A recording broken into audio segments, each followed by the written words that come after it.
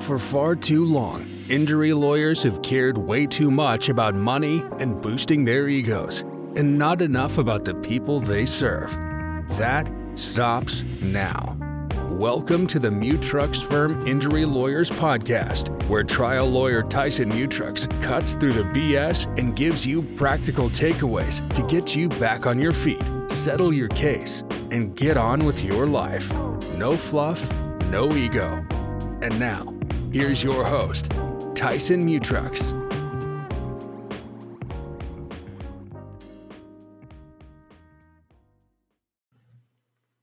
Welcome back to the Mutrux Firm Injury Lawyers Podcast. I'm your host, Tyson Mutrux, and I'm also the owner of Mutrux Firm Injury Lawyers. And today we're going to talk about what to expect now that the demand has been sent.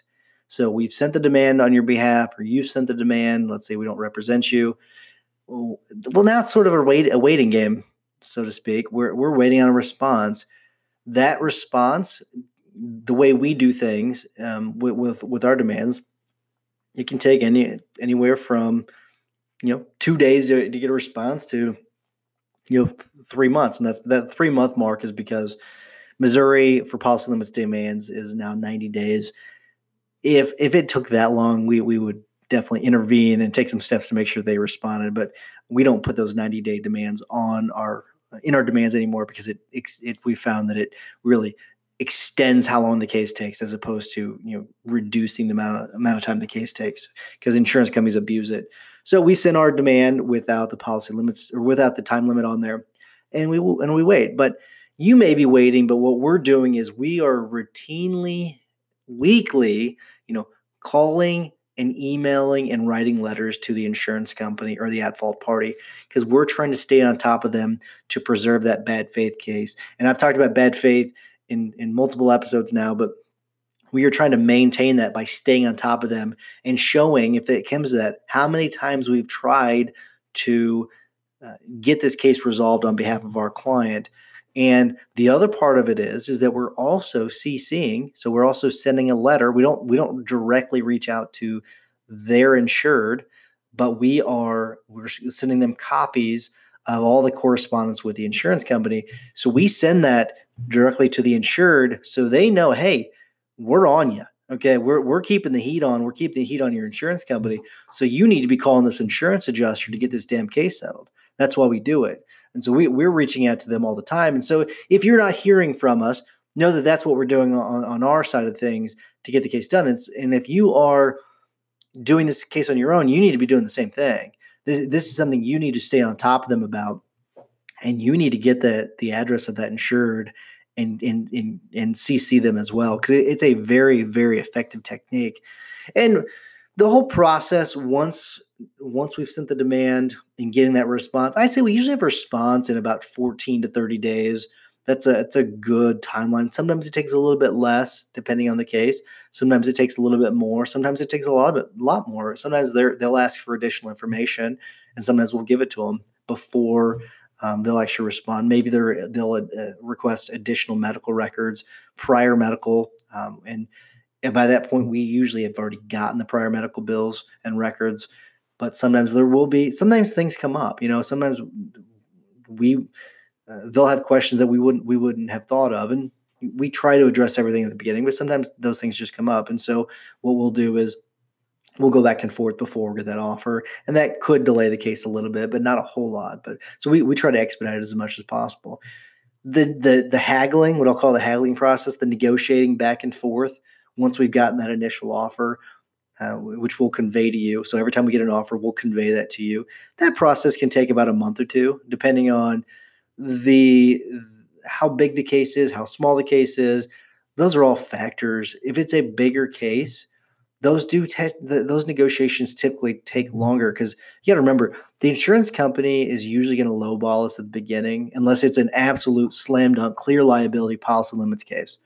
Unless it's that, because they can get dinged pretty badly on that with a bad faith case.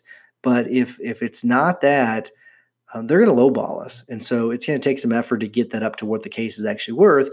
If it's a bigger case, and I'm talking if the case is in the hundreds of thousands of dollars or millions of dollars, they're going to lowball us. And so we're going to have to get that number way up. There's going to be a lot of haggling back and forth. an exchange of documentation and threats made by us. And so it takes some time. With a smaller case, it's fairly quicker. We know what the case is worth. If we know that they're not headed there to what we think the case is worth, then we'll recommend to you that we file a lawsuit and we'll get the case filed.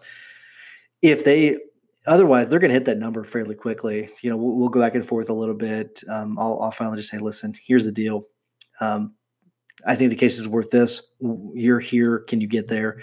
And it's either yes or no. Usually it's a yes. And then another little trick that I'll use is I'll have a conversation with you. The number will be within our range what I think the case is worth.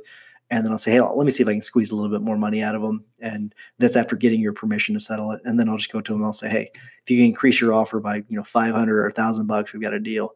And that's usually an easy way of squeezing a free $500 or $1,000 or $2,000 out of them. So that's a little inside technique, the little trick that we use to get a little bit more money for you. So we'll use that sometimes. But that's typically the process once you've sent the demand and how the negotiations go. I'll discuss settlement later on. I'll discuss litigation if we go that route later on so that you have an understanding of that. If you have any other questions, give us a call, 888-550-4026. You can also check us out at TysonMutrix.com. We also have a YouTube channel, Mutrix Firm Injury Lawyers. Feel free to reach out to us there. We have a lot of explainer videos there. And then finally, if you want to submit any questions to us, any audio questions, you can go to the show notes and submit a question to us, and we'll be happy to answer those, and we will not mention you on the air.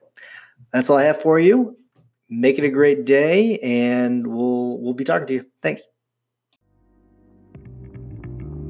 Thank you for listening to the Mutrux Firm Injury Lawyers Podcast, a production of Mutrux Firm, LLC. We offer a free 30-minute strategy session to discuss your personal injury case. You can ask us anything, free of charge. Call 888-550-4026 to schedule your call or use the link in the show notes. If you're trying to handle your personal injury case on your own and running into issues with the insurance adjuster or not getting the treatment you need, try these 3 things.